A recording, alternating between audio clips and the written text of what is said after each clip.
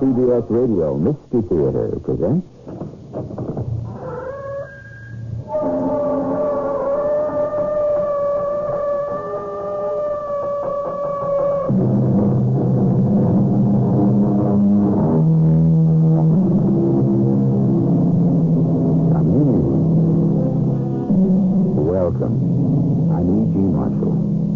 I've been looking through the old court records of London's Old Bailey and our own high criminal courts, and I've come to realize that if one seeks justice, the law courts are not always a guarantee. Then it occurred to me, what better way to improve the present than to point a finger at the past? So, here goes. This isn't right, Margaret. Spying on a man who's working for you? What's he doing with those boxes? Our best silk shirts. He's just piling them up to write down the inventory. 6 boxes? They're worth about 50 pounds. Now, where's he taking them? Well, that door leads to the back alley. Edgar, if you don't do something about this, I will.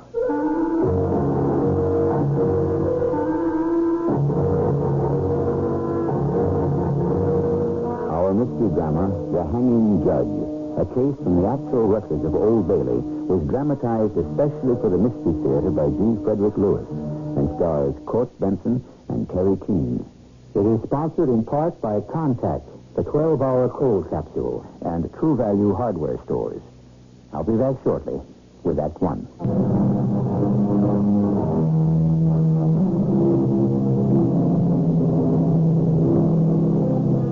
The wages of sin is death, says the New Testament. But not always. Sometimes death can be the pay of the innocent. You hear about miscarriage of justice, as if it were a train you got on and off and got off at the wrong destination. And you might say the conductor of such a train is the judge. One of the most notorious in history was the hanging judge of Holborn. Ironic, then, that as our tale begins, he's lying in bed, suffering from a heart attack, his days passing like a dream before him.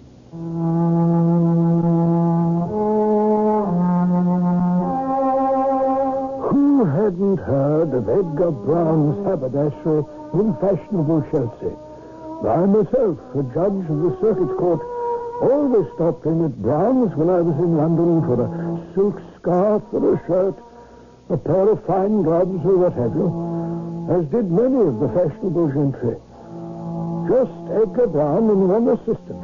I always thought it was a very well-run, excellent business. Margaret, I think I'm losing my shirt. What are you talking about, Edgar? Losing my shirt means I am losing money. But how can that be? You have no want of customers. No, but I have a want of profits. Take a look at these books. No. Don't bother yourself, my dear. It would rattle your brain. It's too depressing. Even I can't understand it. We should be showing a profit. But I'm hardly breaking even. I don't suppose your rattle-brained wife might be able to help. No, I don't see how. You know, we from County Clare have a 6th sense, a 7th sense. Let me come downstairs starting tomorrow and work in the shop. But do you mean that I should let Jack Powell go? Of course not. I work right alongside and no one need know I'm your wife. But, Margaret, what is the point of it? If I'm not saving on Powell's salary, how can that help? Now, couldn't you use an extra body, especially tomorrow when you're going to do your inventory? Oh, I suppose so, yes. Couldn't you use someone extra in the shop, say, to handle the small purchases, ring up the cash register, and that kind of stuff? But Jack does that. No, I don't suppose he'd mind. You need someone to keep an eye on that shirt you keep losing.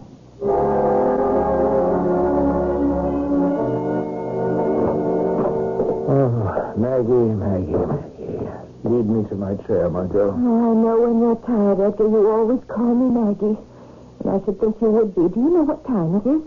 I came up to cook dinner at 6. You said you'd be right up. It's 9 o'clock. But we haven't finished the inventory yet. No, I left Jack down there. Oh, you should have asked him to come upstairs for a bit of supper with us. Yes, I did, as a matter of fact, but he said he wanted to get on with it. Margaret, you were of great help today. Then I think the customers liked you. The cold mutton's on the table. Help yourself when you've a mind to. Inventory taking always takes longer than one thinks. Now, that's the advantage of having an older man like Jack. He may not have much of an education, but he does have a sense of responsibility.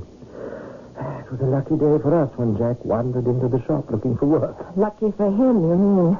How a man can get to be 50 and have no skills, no profession, nothing to rely on is beyond me. But even where I was born, everybody was a farmer. Well, he's had a hard time of it, Jack has. Jobs aren't easy to come by, especially with his kind of wife. Yeah, he was telling me.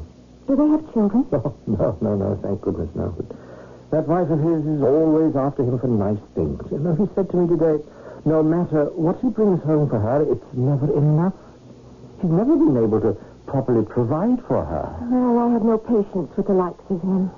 But a moment ago you said, why didn't I invite the man up here for a bit of supper? Only to keep an eye on him. Margaret, what is the matter with you? One day you work downstairs in the store and already you've taken a dislike to the man. I don't trust him.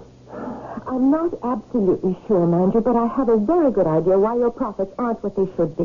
What? You have? This morning, when he rang up a sale, 3 shillings 4 it was, I saw him slip the money into his pocket. You saw that? Then he looked up, saw that I was watching him, and quickly put the money into the cash drawer. I can't believe that. Edgar, can you wait your supper a few minutes? Oh, yes, I suppose so. If we go downstairs to the first landing, there's that little window that overlooks the shop. Come down with me. Can you see him down there? This isn't right, Margaret. Spying on a man who's working for you. What's he doing with these boxes? They're the silk shirts. He's probably piling them together to write down the inventory. 6 boxes? It's worth about £50. So he's tying them up with string. Edgar, where is he taking them? That door leads to the back alley. Why is he taking brand new shirts out the back alley? Margaret, don't be so suspicious. Well, of course, that's it. The boxes are empty. He's putting them out there so the trash man will take them away. Now, he's come back into the shop. Mr. Brown! Oh, Mr. Brown! Yes, Jack. What is it? Pretty much finished up the inventory, sir. I'll be on my way now. Good night, sir. Yes, good night, Jack. Thanks for staying so late. See you in the morning. Edgar, I want you to go downstairs this minute, go out into the alley, and see if those boxes are still there.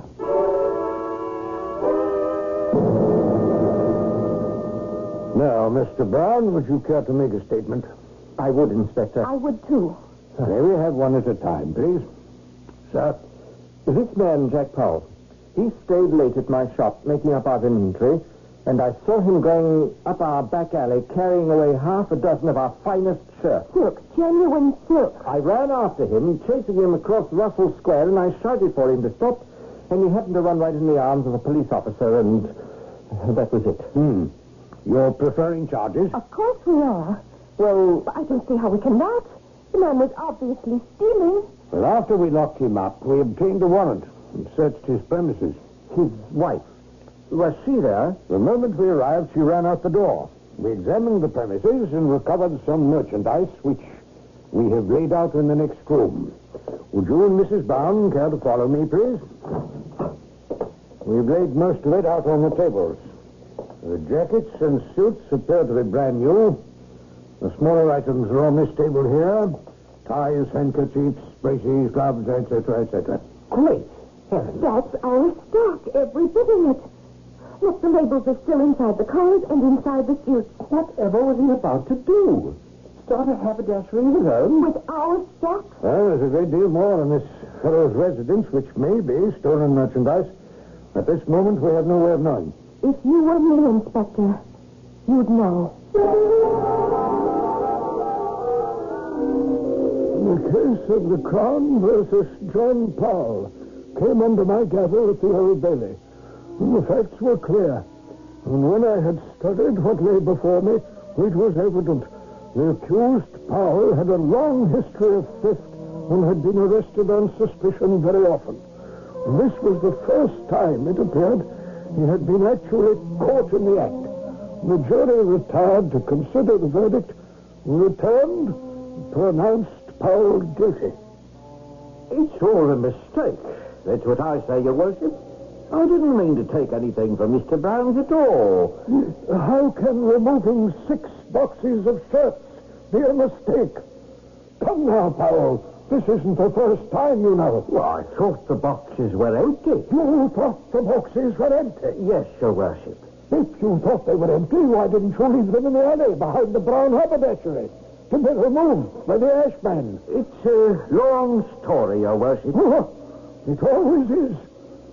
Powell, you were apprehended at a considerable distance from the shop where you work with 6 boxes of shirts under your arm. Answer yes or no. Well, I can't answer that yes or no. Can't you explain yourself, sir? It's because of my wife. She was threatening to leave me. I don't make enough money for her, and I was taking home those empty boxes to pack her things up as she asked me. I have heard some extraordinary pleadings and pretense in my day. But yours, Powell, I must say, is one of the most imaginative. Well, stand up to your punishment. You're all alike. Up with the rich, down with the poor. Kick them that try to better themselves. If you were to walk out of the Old Bailey a free man, who did you think would employ you? A man with a record? A man found guilty of betraying his employer? You've brought this ruin upon yourself. My advice to you is to say your prayers and ask the forgiveness of the Almighty for the wicked life you've led. How you take their word against mine. So did the jury. I was not stealing. I am innocent. It was all a mistake. The record states your flat is filled with such mistakes. I bought all that stuff. She wanted it, and I bought it. There's no proof I didn't. In this case, Mr. Powell, there is proof. I have asked the Browns if they considered dropping the charges, and they said no. An example must be made. How they turn against you. I despise them. I hate them. Do you despise and hate all your other employers from whom you stole? Nothing was ever proved. Possibly. But the accusations are here. 3 pages of arrests. Each time you managed to get off. Oh. Would you mind reading all that to me, Your Worship? I think I would like to know where I went wrong. That's better. You appear to be a bit more penitent. A much better way to prepare oneself for the final punishment. I read aloud from the long list in front of me. The prosecutor came up to the bench and informed me he would have to drop the case against Powell. I was quite taken aback. And then I realized what this clever man had done. My anger had caused me to utter a prejudicial view of the accused. I should have known better. A man can be held accountable only for the offense for which he is being tried. It's a very sore point with me now. Imagine a magistrate of my experience being led into a mistrial. So, I had to let Powell off. But even as I acquitted him, I knew I had not heard the last of him. How often do you suppose that has happened? That a judge finds the constraints of the law compel him to free a man he knows is guilty. And what a strange character is this John Powell. Does he really believe in his own innocence? Or, like so many unfortunates, not know the difference between right and wrong? The facts have now been set before you. What fate has ordained will unfold when I return shortly with Act 2.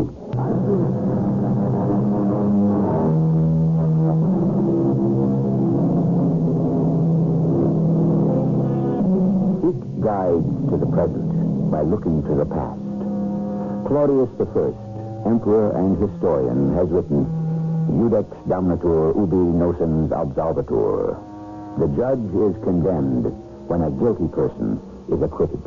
No doubt these words ring in our magistrate's ear, Judge Moore, as his heart pounds, his breath gasps, and he lies on his sickbed, remembering.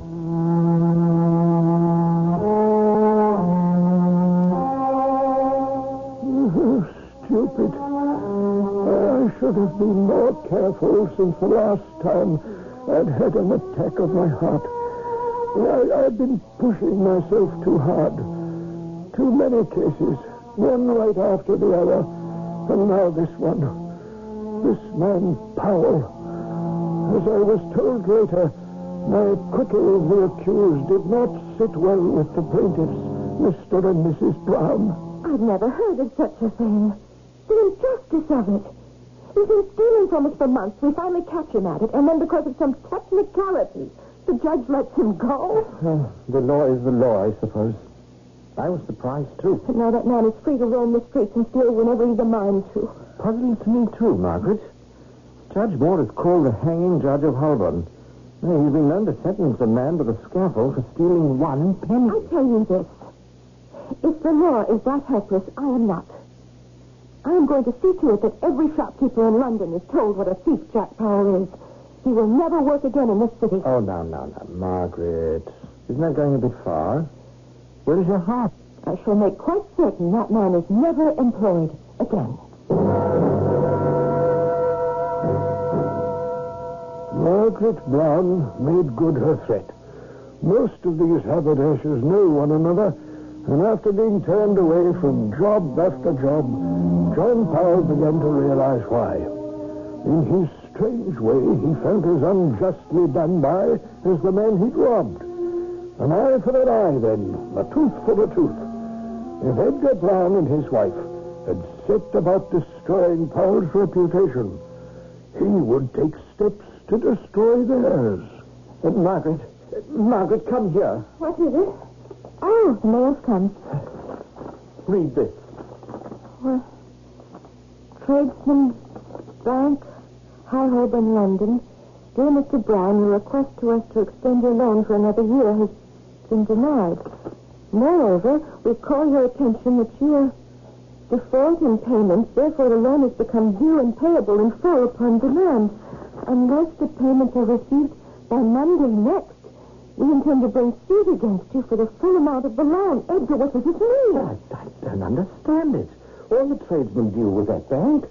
My reputation is secure. Ours is one of the best shops. We have the finest clientele. They must know I'm good for the money. Why would they do this? You must go immediately to the bank and talk to them. I shall be here waiting for you.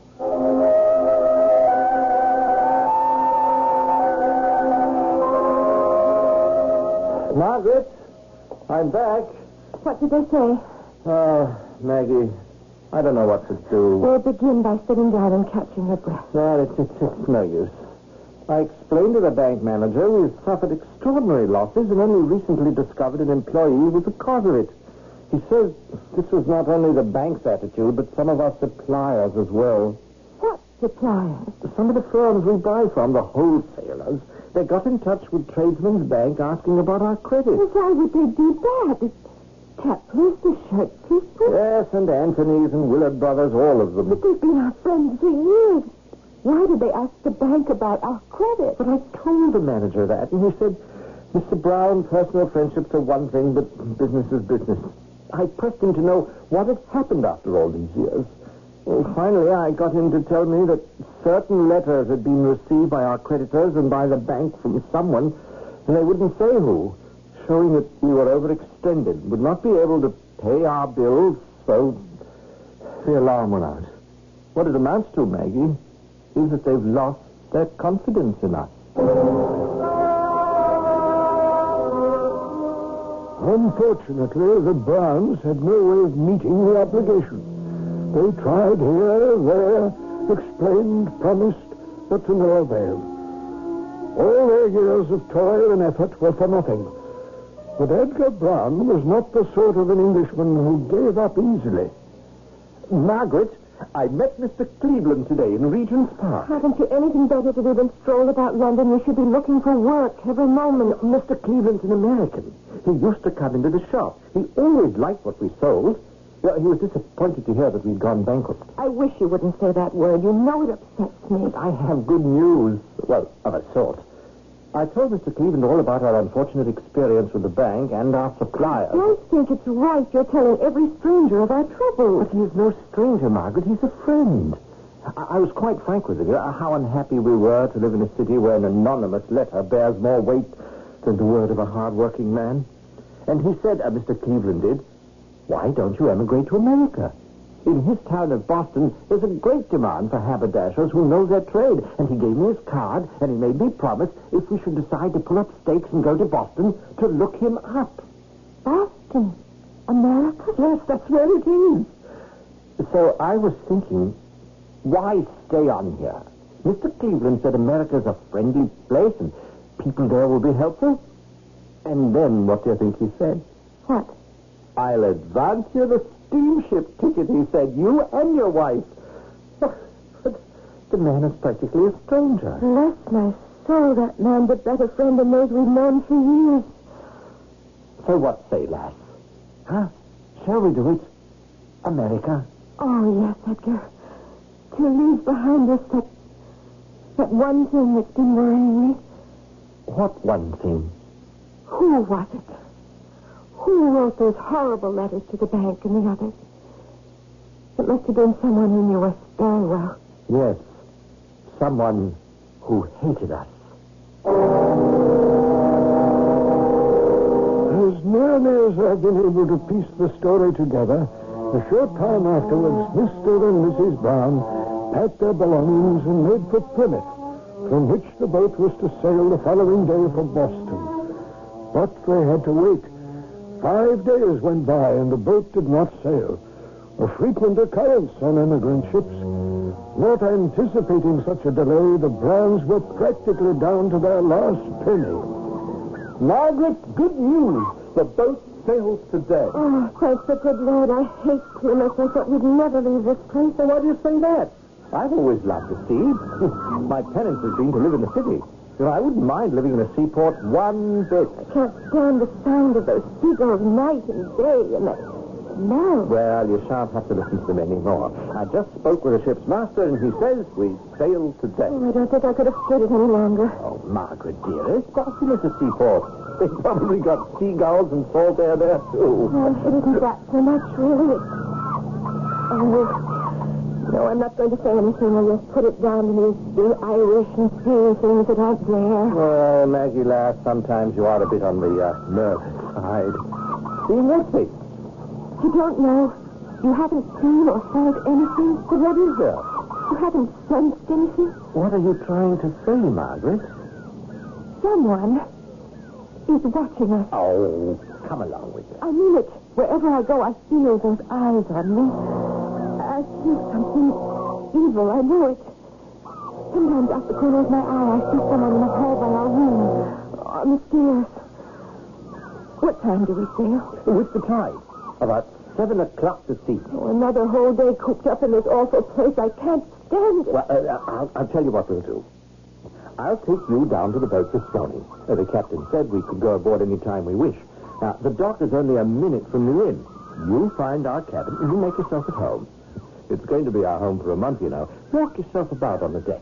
Now, I'll come back here and pay the innkeeper, Mr. Ferris. He'll settle our bill, close up our trunks, and in an hour or so, I'll join you aboard. Oh, dearest Edgar, thank you. Perhaps I am being silly and superstitious. Oh, come along. You got such a traveling box, and I'll walk into this ship. I left the trunk open in the room. And be sure to close it tight. Oh. What is it, Margaret? Oh, I'm all right. It's nothing. Oh, it's just not another hobgoblin, I hope. Edgar, I might as well tell you. I'm going to have a baby. Oh, my darling Margaret. I've been carrying it for 3 months and I didn't even know. Oh, my darling, darling. I saw a doctor before I left London. He said I was fine. And you never told me. This is the most wonderful thing. Just think of it. The 3 of us starting a new life in a new world. So Margaret went aboard the ship, and Edgar went to pay his bill. The innkeeper noticed he'd barely enough pounds, shillings, and pence to pay in full. And when Edgar returned to his room, he was surprised to find the door open. He closed the trunk, locked it, put it on his shoulders, and left the inn by the back door. Mr. Brown, Mr. Brown, would you wait a moment, please? Oh, Mr. Ferris, didn't I pay you the correct amount for our lodgings? Would you mind very much, sir, if we went back to the inn for a few minutes? No, I don't suppose so. I'd like to talk to you for a moment or so. Not at all. I certainly can't stand here in the street with a trunk on my back and do much talking. Well, what is it? I don't want to be too long. My wife will be worried. There's been some trouble, and since you were just going out the back way... What trouble? What's it got to do with me? Our waiter, sir. He's just been to see me, and he said you were leaving by the rear door with your trunk, and... Yes, so I was. It's a quicker road in the dark, and our trunk is not too light, you know. Now, where shall I set it down? Right here, sir, in the front hall. Oh, right? Yeah.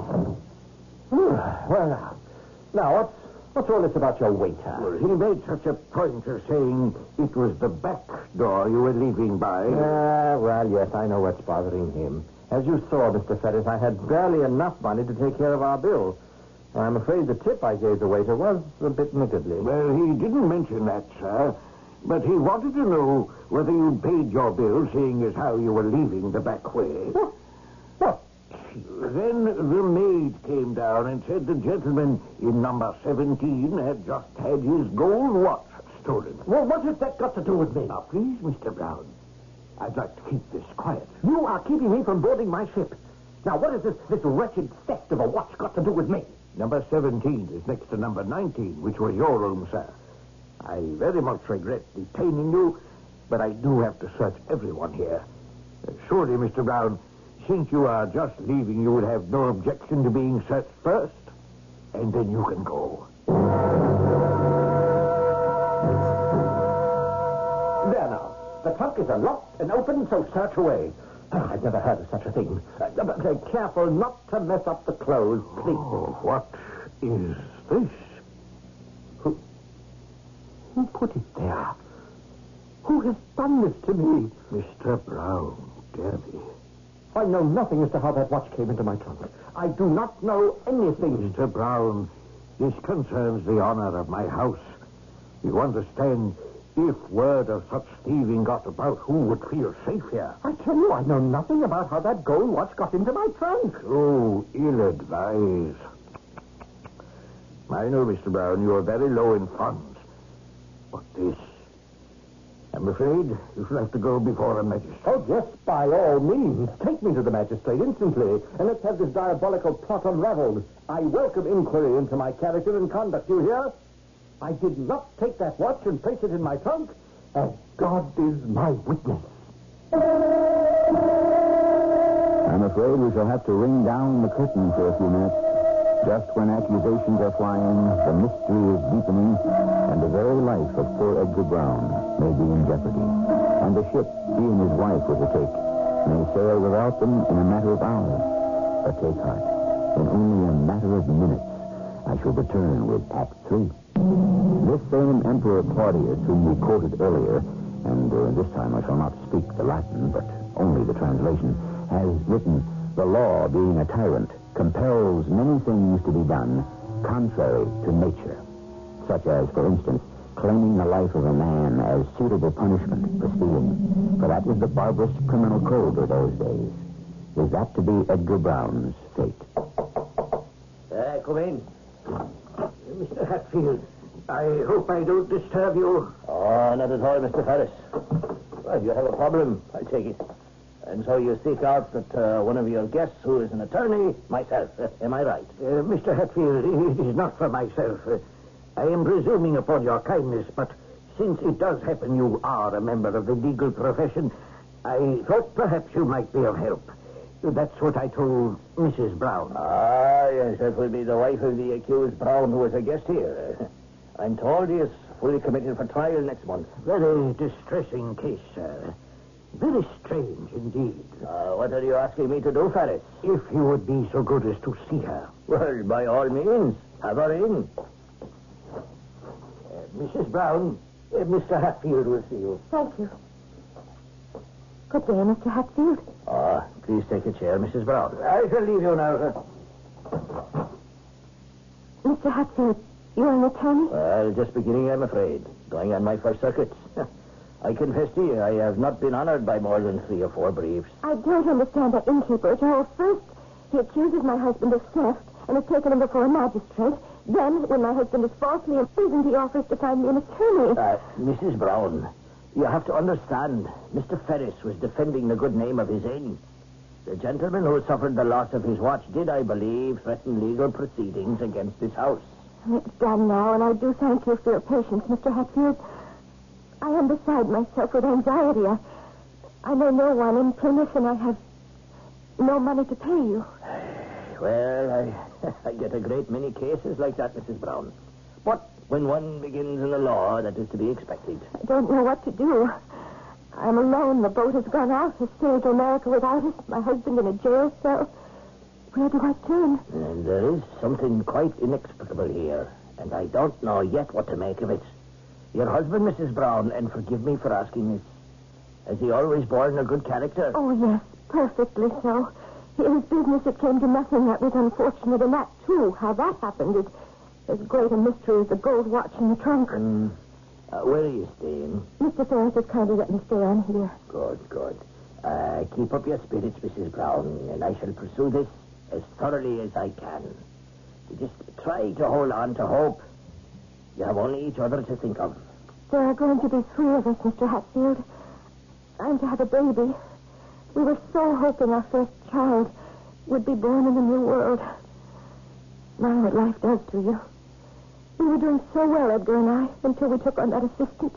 I shall begin immediately, Mrs. Brown, by talking to the innkeeper. When you leave, would you be good enough to ask Mr. Ferris to join me?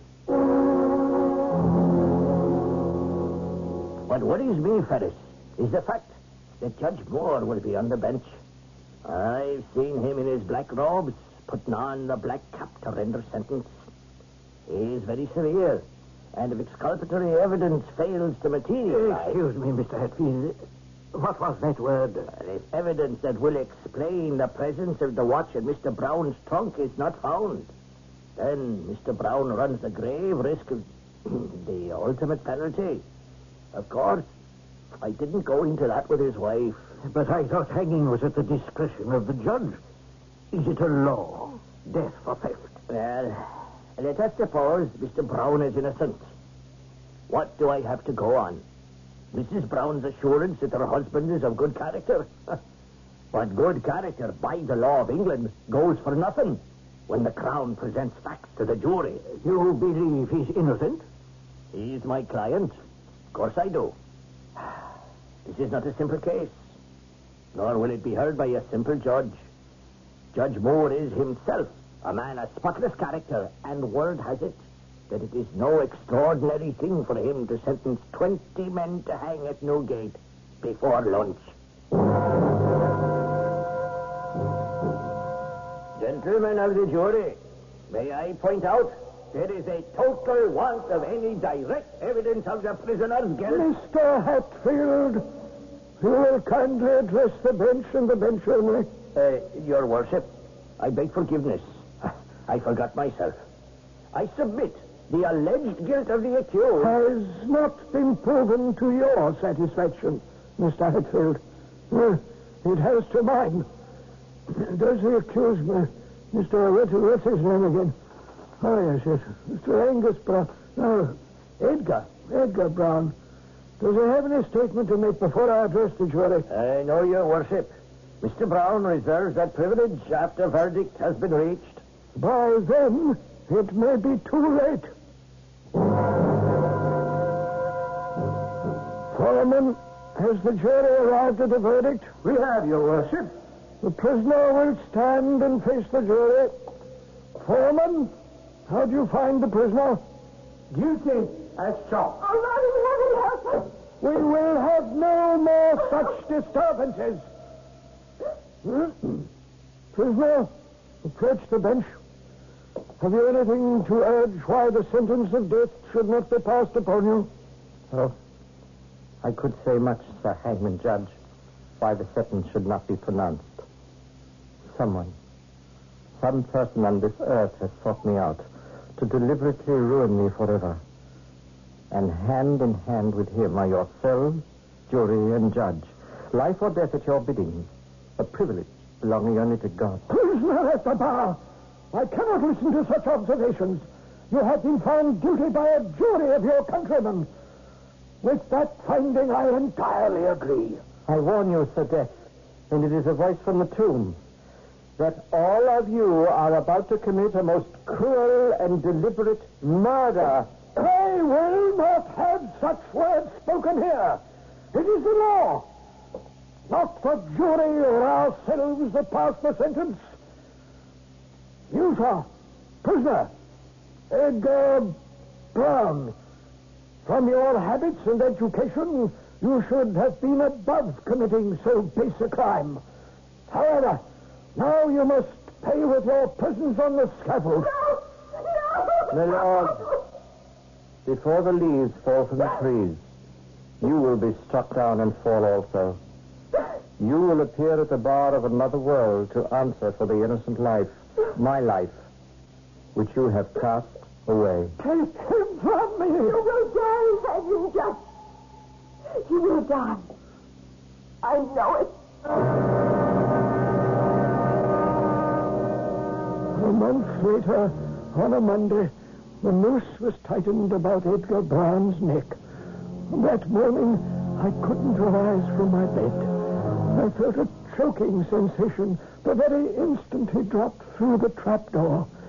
All day, and for many days, I could hear the words, You will die. After spring came summer. Then the leaves began to turn. The circuit took me to the west of England, where a certain John Powell had been put in chains for robbing a farmer of 8 shillings. The prisoner will approach the bench.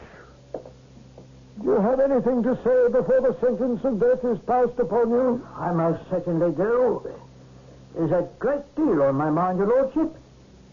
You may remember Edgar Brown, my lord, whom you hanged on the first day of spring. What of him, fellow? Why, my lord, only this.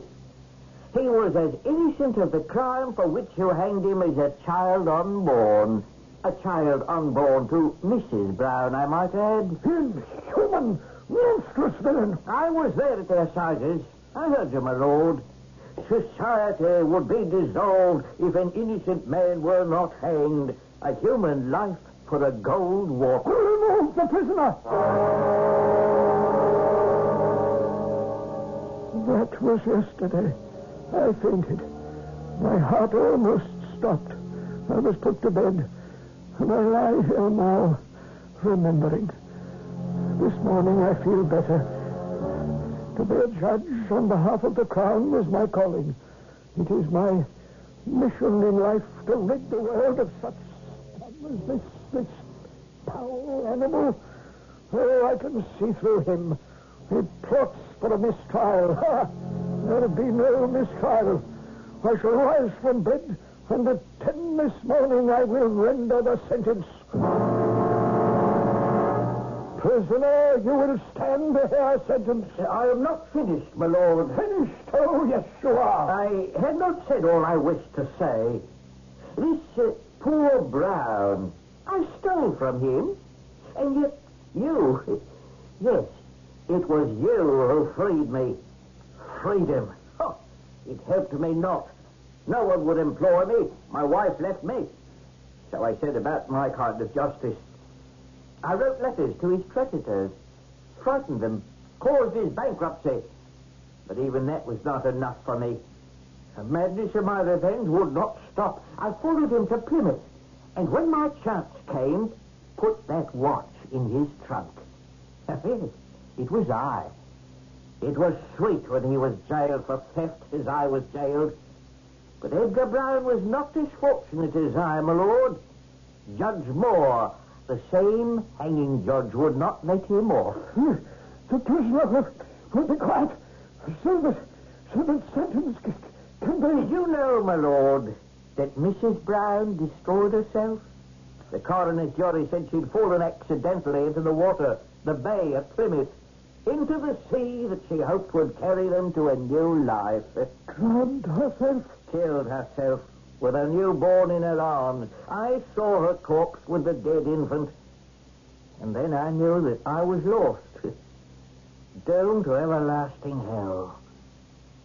But you and I, your lordship, shall go down together. No more hangings for you. We are both prisoners. Stand up, your lordship, and be judged at the bar.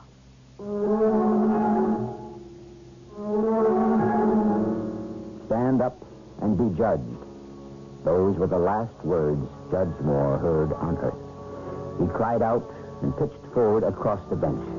His heart had given out. Can you imagine that not so long ago, stealing was punishable by hanging? How far have we come that even murder itself today does not warrant the death sentence? A few more thoughts on this subject when I return shortly.